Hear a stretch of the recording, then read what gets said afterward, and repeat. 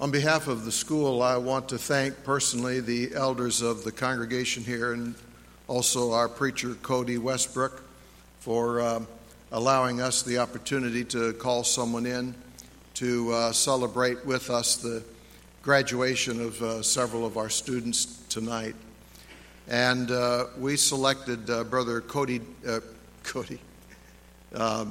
Brother Joey Davis, who works with the congregation in Roanoke, or the Roanoke congregation. I want to thank his elders also for allowing him the time to be with us today. I've known Joey only in passing, but I guess a full week together in Denver for the master's program several years ago, and developed nothing but the utmost respect for him there. Got to know him a little more on a personal basis, and since then, I've heard him speak on a number of lectureships and was never disappointed, but always walked away having taken notes, which is a good thing. And so without taking any more of his time, I want to introduce you to Brother Joey Davis.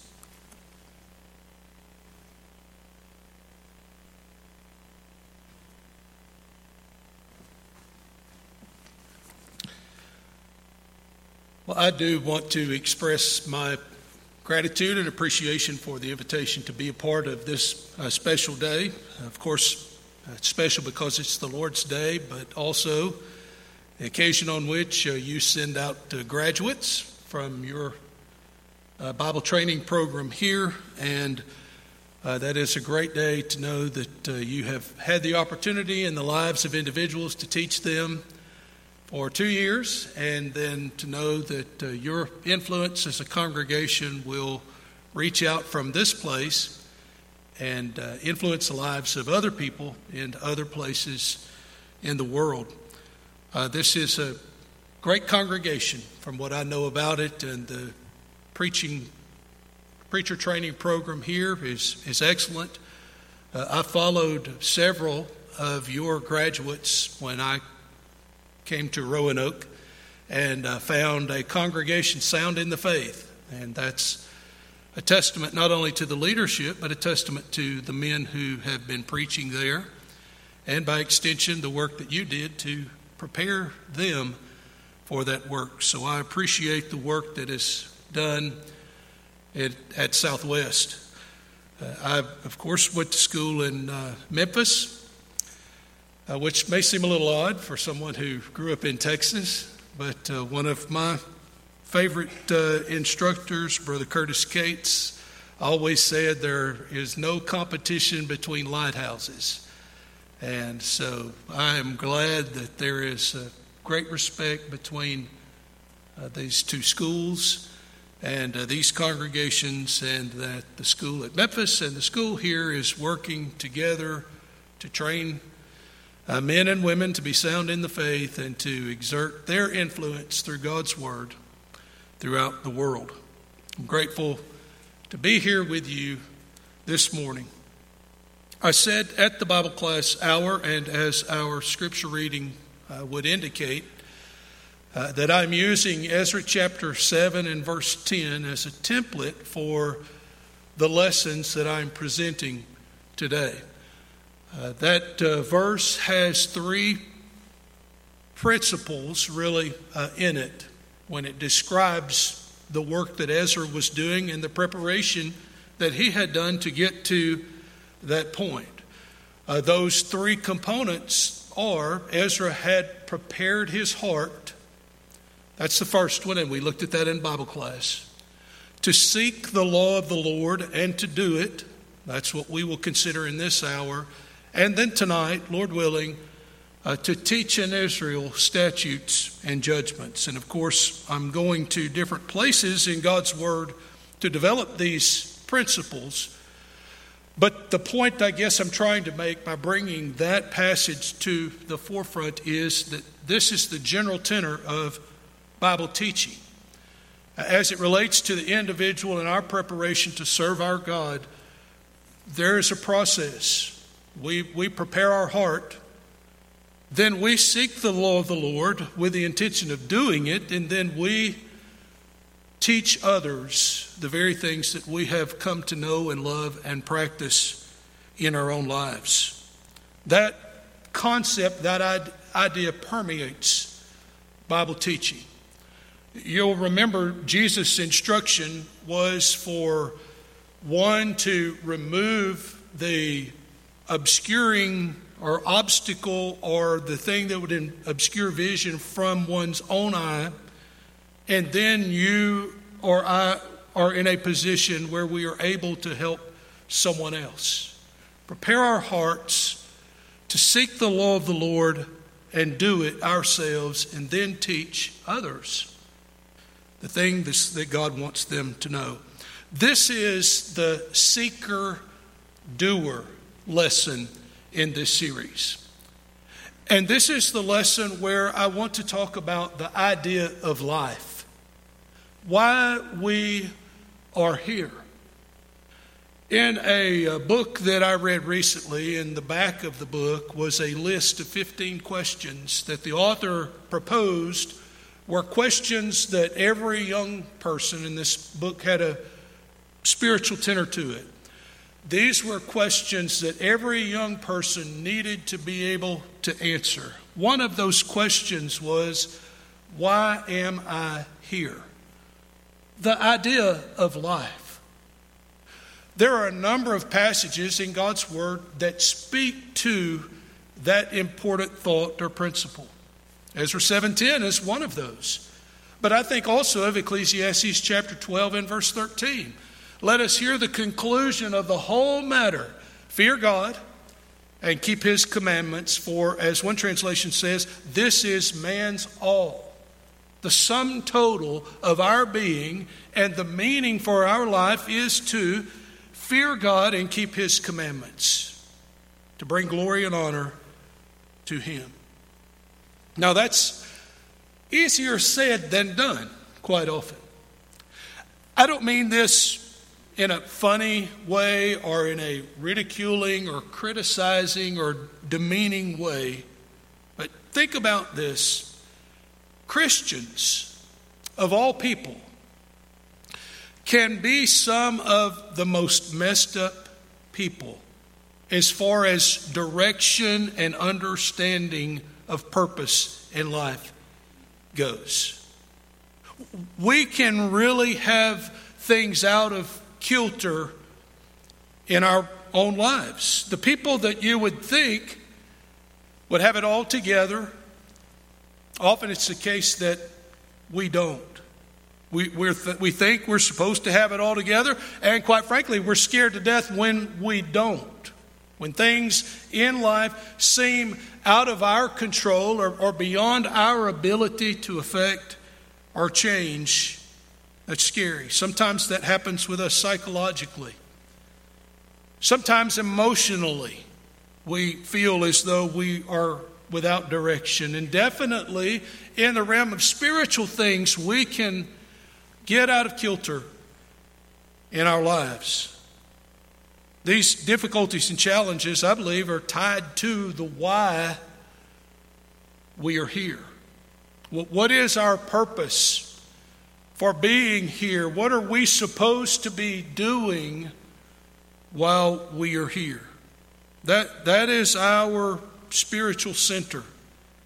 That is our anchor, really, to survive and to navigate the difficulties and challenges in our lives. Life without clear purpose, even for Christians, can be a dungeon of despair, and that in a way that affects every aspect of our being. What I want us to understand and appreciate this morning is it doesn't have to be that way. Colossians chapter 3 and verse 4 speaks of a stability of life that can be ours for the taking. In Colossians chapter 3 verse 4, we read these words that speak to this principle or idea that we are considering. what is the meaning of life or the idea of life. Here Paul says, when Christ, who is our life, appears, then you also will appear with him in glory. The point of this passage this morning is we are working as Christians toward a point in time where when Christ appears, we will be with him in glory. If you think about the overall theme of the book of Colossians, it speaks to the supremacy, the divinity of Jesus Christ. But in a very practical way, it speaks to you and me about how we live our lives in order to demonstrate his supremacy. This passage in Colossians chapter 3 and verse 4 is supported by the 3 verses that precede it, that speak volumes, in my estimation, to the reason that we are here, the reason that we live. Solomon said to fear God and to keep his commandments. Ezra's mindset was to seek the law of the Lord and do it. Jesus said, I must work the works of him who sent me while it is day. The night cometh when no man can work. There is a purpose and meaning to life that drives out all of the difficulty, all of the uncertainty, all of the despair. What is the idea, the meaning of life? Let's study these 4 verses together and notice 4 components of the idea of life from Colossians chapter 3, verses 1 through 4. Follow along with me as I read the verses. If then you were raised with Christ, seek those things which are above, where Christ is sitting at the right hand of God. Set your mind on things above, not on things on the earth. For you died, and your life is hidden with Christ in God. When Christ, who is our life, appears, then you also will appear with him in glory. The first principle or the first component of the idea of life centers around this statement that Paul makes. If then you were raised with Christ. One of my elders is filling in for me this morning back home in Roanoke. And the title of his sermon is If. And the significance of the word if in many places in the Bible. Notice the significance of it here. If then you were raised with Christ, that in essence is saying, if then you were saved. If you were buried with Christ and raised with him through baptism, the process through which God redeems us from our sins and saves us from sin. And so the first concept or the first principle here is the one that speaks to our being saved. There is a point where healing begins in our lives. That point is when we are saved from our sins. That's really the point at which we get meaning for life. Look at the world that you interact with on a daily basis, and look at the confusion in the minds and hearts of all the people and how little they know about why they are here. Think about your own life. Not all of us were reared by Christian families. Many of us likely came to the truth much later in our lives. And we recognize that point in life where we obtained purpose. healing because we were saved. That's the beginning of this idea of life. It is the transition point where we get purpose and meaning. We've all landed at that aha moment in our life in some way at some time or another. I was reared by a godly mother in a home that was divided religiously. And so my mother did her best to teach me what I needed to know, but it was very difficult without the help of a maid. And when I left home, I went my own way and lived a very difficult first portion of my life. Very confused. But when I was taught the gospel and I obeyed the gospel of Jesus Christ, that was a healing moment for me. It was the moment in time when I gained purpose for living. I understood it. And likely many of you, hopefully all of us, can relate to that in some form or fashion. Our experiences are varying. But we've all had that moment in time. Paul writes to these Christians, not to people in the world who are walking around aimlessly with no sense of direction, but to Christians. You see, sometimes Christians can get it messed up and out of whack. And he says, and he reminds them in effect, if then you were raised with Christ. If you were saved, if you came to that point of transition in your life where you were given purpose, apparently they had relapsed to some degree from that healing moment in their lives. Maybe you have. Graduates from this Bible program will go out into the world, maybe with some unrealistic expectations about how things are going to go. Problem-free.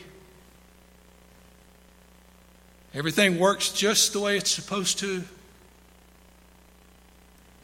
It's not always that way. And often there are challenges and difficulties that might make us question ourselves, wonder if we really understand our purpose in life. Maybe something similar to what these Christians were experiencing. But Paul reminds them of that healing moment, that moment of purpose. If then you were raised with Christ. And sometimes that's what we need to do. As Christians, we need to return back in our minds and our hearts to that healing point. And that point in our lives where we were given purpose to refocus and to get our sense of direction.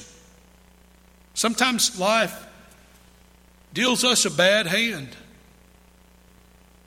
Sometimes our relationships become very difficult. Sometimes our motivation is broken. What do you do? If then you were raised with Christ. I'm a Christian. I've been saved from a life that had no meaning. I've been given purpose in my life. I understand the idea of life. Sometimes I just need to remind myself of that. And I have to go back to that healing point, where it began.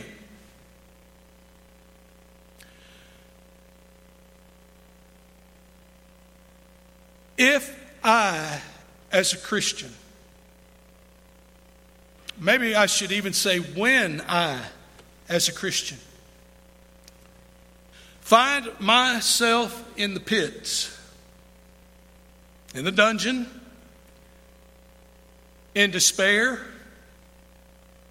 in hopelessness, not sure about the meaning of my life, the first step in correcting that is the same one that Paul employed here. If you really were raised with Christ, reflect on the fact that you were saved and that God has lifted you out of the uncertainty and meaninglessness and has given you purpose. There is a point where healing begins, and that's the beginning of the idea or the meaning of life. Now notice in verse 1 again, there's a second component to this idea and meaning of life. It is the word seek. Seek those things which are above, where Christ is sitting at the right hand of God. Seek. This speaks to the arena of our thinking.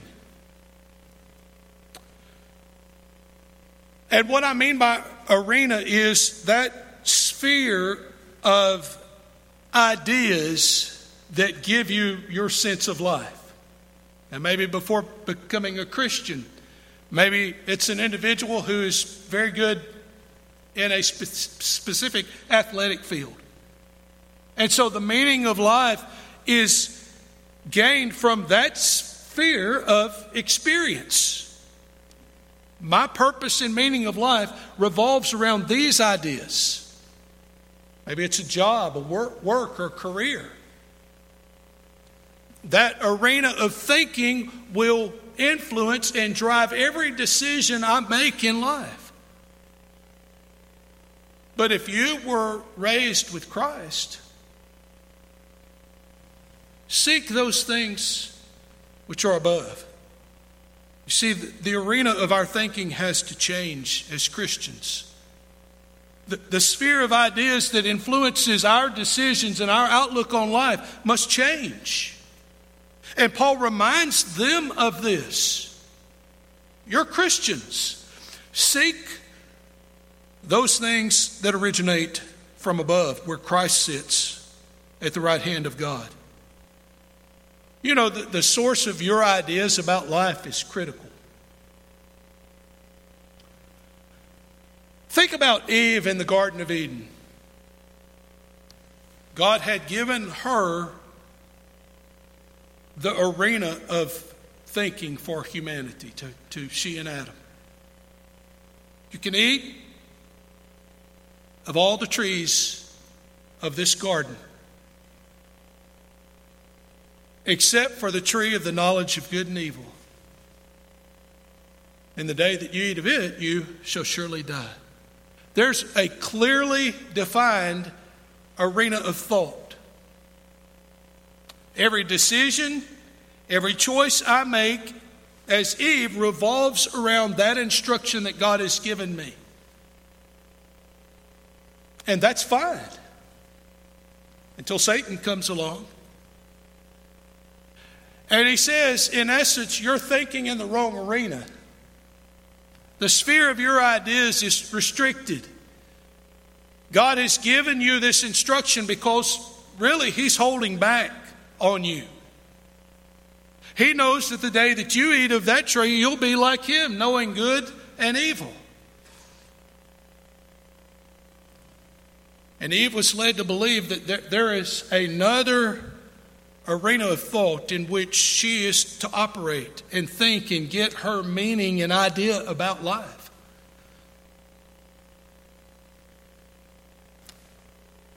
Her source of authority. I think of 1 John chapter 2, verses 15 through 17, where John admonished, love not the world, neither the things that are in the world. Here's another arena or idea of life. Neither the things that are in the world. If any man loves the world, the love of the Father is not in him. For all that is of the world, the lust of the flesh, the lust of the eye, and the pride of life, is not of the Father, but is of the world. And the world passes away, and the lust thereof, but he who does the will of God abides forever. Satan is trying to put before us another arena of thought to get us to develop our idea of life from it. But it's one that takes us away from the kind of thinking that comes from above. And it will prevent us from seeking the law of the Lord and doing it. The psalmist said in Psalm 119, verse 59, I thought about my ways and turned my feet to your testimonies.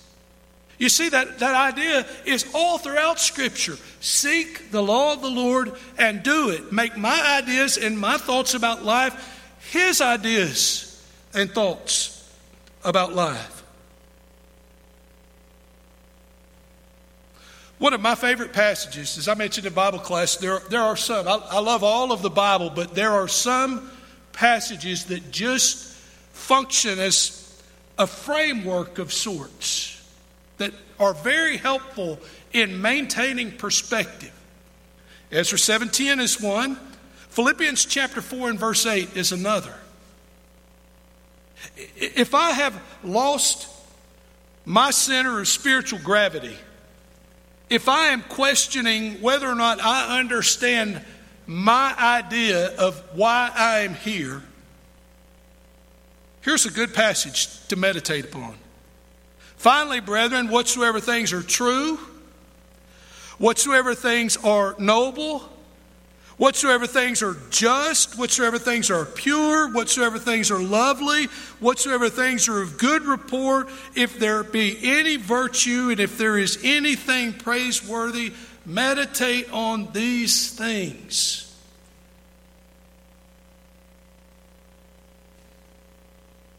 It's a good place to go when my thinking is out of alignment with what God wants me to know as my purpose for life.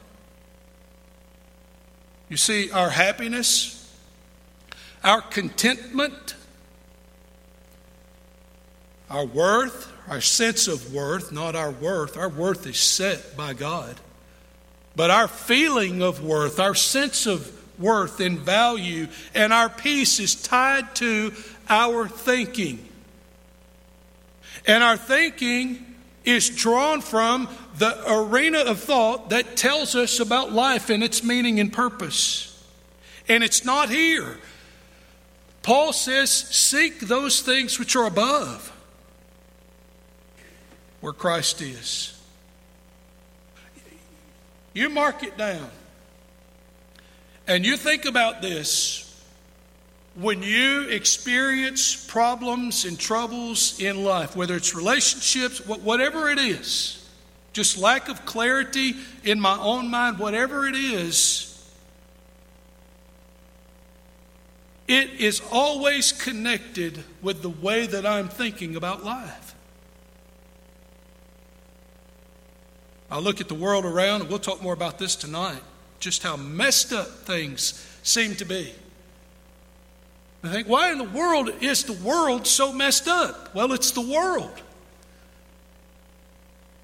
Most people don't operate in the arena of thinking that God has prescribed. But God forbid it be that way with us as His children.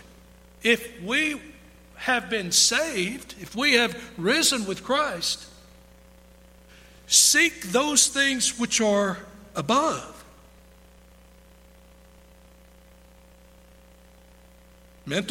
Much mental, emotional, spiritual sickness typically stems from the fact that we are not thinking the way that we ought to be thinking about life. If you look at Colossians chapter 3, verses 5 through 9, in the first part of the passage, Paul looks backwards. Here he does too, but he reminds them of where they came from to get to where they are now. He says, therefore put to death your members which are on the earth, fornication, uncleanness. Why would people be engaged in the things that he outlines in this list? Why? Because they're not thinking right about life. They have the wrong perspective about life: fornication, uncleanness, passions, evil desires, covetousness, which is idolatry.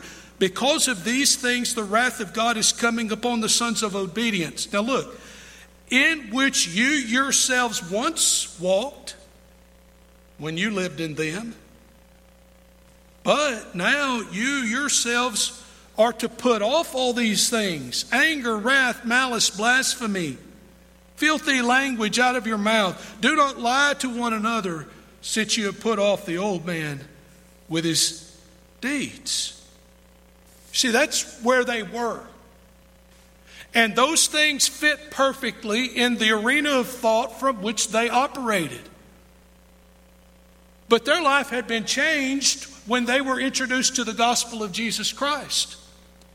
And that changed their arena of thought. The ideas and the things that influence the way they think and the decisions that they made. Now, evidently, they had lost some sense of that. And so Paul is working to recalibrate their thinking. And that is necessary for us from time to time as well. How do you do that? Well, saved. You remember the point where it began. You seek things that originate from above. And then in verse 2, look at the word set. Set your mind on things above, not on things on the earth. What I mean by set in verse 2 is it has to do with meaningful goals that will help you attain your true idea of life. The why. Why am I here? Well, it's one thing to know it. It's another thing to live in view of that. I mean, all Christians have come to know why they are here.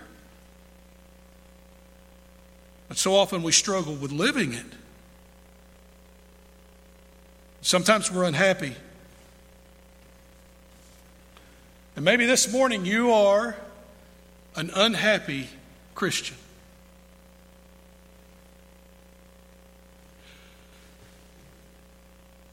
When was the last time you, if you are in that situation, or me, if I'm an unhappy Christian, it begs the question, when was the last time I set meaningful goals for my life that helped me achieve my purpose for life?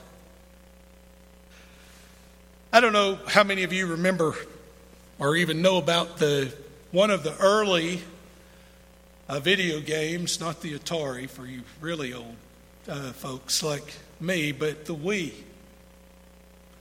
The Nintendo Wii game. When you turn it on and you power it on and the screen comes up, you have all of these characters walking around on the screen, bumping into each other, just walking around aimlessly. It's a pretty good depiction of life, actually. People just walking around, bumping into each other, and even in the church, Christians bumping into each other because we've not set meaningful goals for our life. For you that are going out of this place to preach the gospel, and maybe even more so for you women who are going out of here to be wives of preachers. The work can be very discouraging at times. And it can lead you to question whether or not you have chosen the right path for your life. I assure you, you have. But how do you get to that point or get back to that point in your own life, in your own thinking? I would suggest set some meaningful goals that help you understand and appreciate why you are here. Don't be like the experiment of Solomon, where you look at life with the under the sun delusion and try to find meaning in this material world. You won't get it. You have to seek and set your affections on things above, where Christ is. Satan will choke the life out of you. All of us. I think of Luke chapter 8 and verse 14. In the parable of the soils.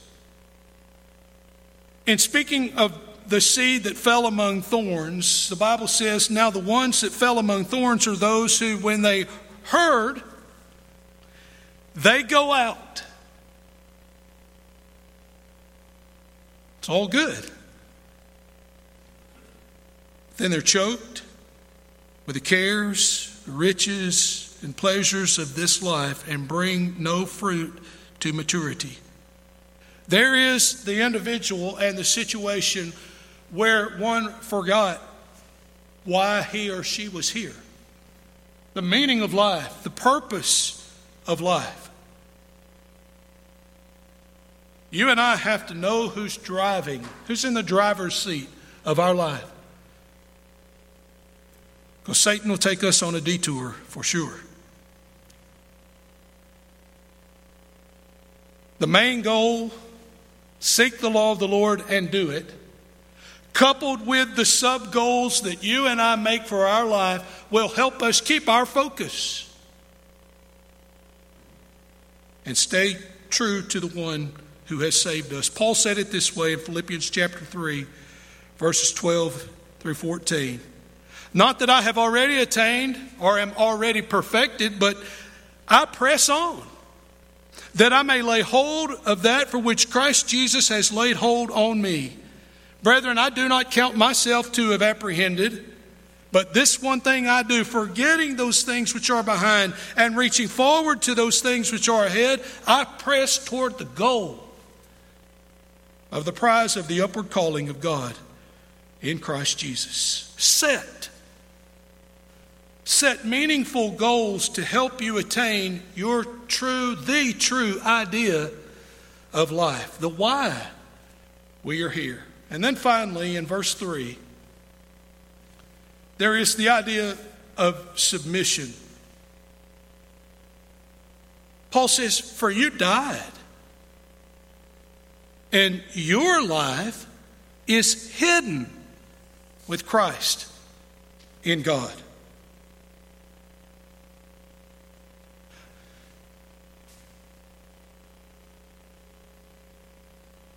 Our inferiority, our sense of inability to live the Christian life is not a determining factor here. I may feel inadequate. I may feel like I am not up to the work or the challenges. My responsibility is to submit to Him. Inferiority feelings can manifest themselves in either hopelessness. Sometimes preachers, Christians feel hopeless. It can manifest itself in self-righteousness. Sometimes preachers are self-righteous. Sometimes Christians can be. Both of those are demonstrated in the incident in Luke 18 where the two men went into the temple to pray. The Bible says two men went into the temple to pray, the one a Pharisee, the other a tax collector. The Pharisee stood and prayed thus with himself, God, I thank you that I'm not like other men, extortioners, unjust, adulterers, or even as this tax collector. And the tax collector stood afar off. He would not so much as raise his eyes to heaven, but he beat his breast, saying, God, be merciful to me, a sinner. You know, Jesus says that latter man went down to his house justified more than the other. But they both had problems. The one was self-righteous. Why put before God all the things that you have done or haven't done? The only reason to do that is because you feel like you are inadequate. And you have to rehearse before others, maybe just to convince yourself that you're not hopeless and helpless. But look at the tax collector. Hebrews chapter 4 and verse 16 says we're to come boldly before the throne of grace. This man stood afar off. They both felt inadequate, is the point that I'm trying to make here. But it's not about us. Sometimes preachers feel adequate. Maybe listen to another preacher with much more experience than them, and they look at themselves and they think, should I be doing this? It's not about you. Paul presses the point of submitting. You died. It's not about you. And your life is hidden with Christ in God. And Paul lived that. Galatians 2:20, I am crucified with Christ, nevertheless I live. Philippians 4:13, I can do all things through Christ who strengthens me.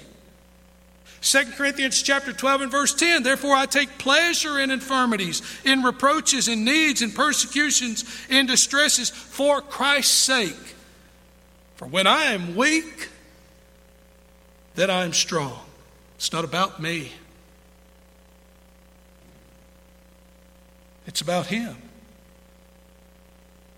Ezra prepared his heart to seek the law of the Lord and do it.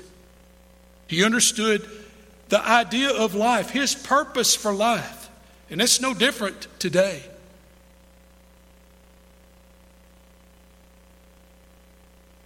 We sing songs, Just As I Am. Let Him have His way with thee. I surrender all. It's not about me. I just need to submit to the will that He has put before me for my life. And our feelings of inferiority and feelings of inability will go away. The point I'm trying to make in this lesson is there is an idea of life. There is meaning for our lives. And even as Christians, we can lose sight of that. They evidently did.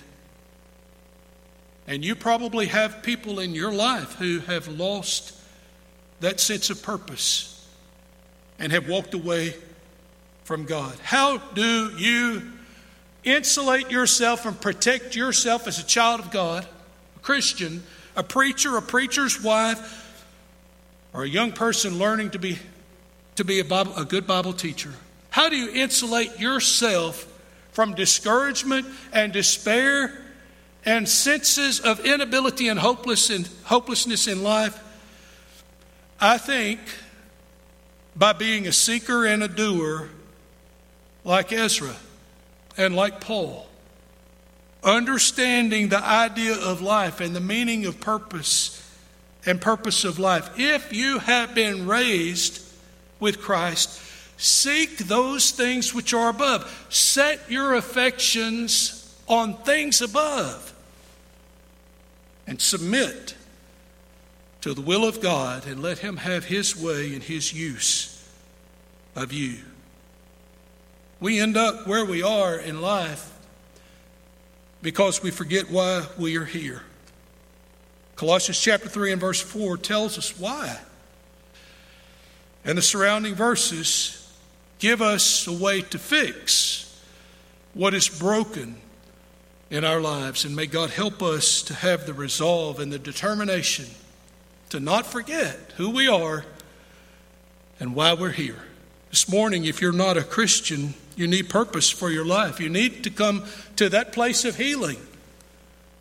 They're hearing the gospel and believing it, repenting of your sin and confessing your faith in Christ, and being baptized in water to have your sins washed away, to be healed, to gain purpose for life. And then allow the Word of God, as you study it from day to day, to motivate you to stay focused on why you're here. If you're subject to the invitation this morning in any way, we hope you'll come as we stand and sing.